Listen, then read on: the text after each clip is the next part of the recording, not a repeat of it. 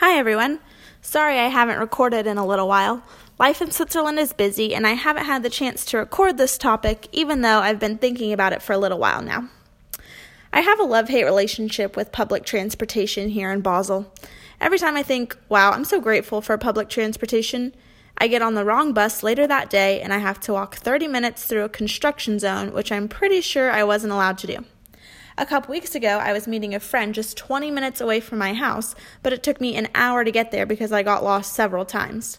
Meanwhile, a 7-year-old girl hopped on and off the tram by herself, probably judging me because I couldn't get on the correct tram to save my life. And being judged by a 7-year-old does not feel good. No, but public transportation is something I'm getting used to here because it really is a good system, and it's helpful not to have to rely on people driving me to get around.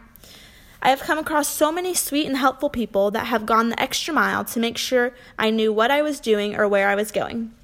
When my mom and I were in Germany, we were going into a parking garage and we weren't sure how it worked, and this nice gentleman showed us how to get a ticket and even walked with me down the street to show me where to pay for it. By the time he had done all that, he could have been in his car already miles down the road, but he took the time to help us. On Monday, we were in Belgium and I was determined to eat a waffle. We walked around for a while and finally asked a guy where we could find waffles. He didn't speak English too well, so he got a piece of paper and drew a little map showing us where to go, and sure enough, he led us right to a waffle place. Not all heroes wear capes, and that guy is definitely my hero. I'm inspired and encouraged by these encounters. It's easy to be frustrated when the car in front of you doesn't go immediately when the light turns green, or when people stop right in the middle of the walkway.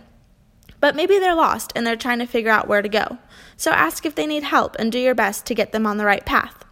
Take 5 minutes out of your day to put someone else's needs above yours, and in this way fulfill the second greatest commandment of loving your neighbor as yourself. I know I'll get lost plenty more times in Switzerland, but I choose to see the best in people and trust they'll help me out. And I pray I'll seek for opportunities to bless others as much as they have blessed me.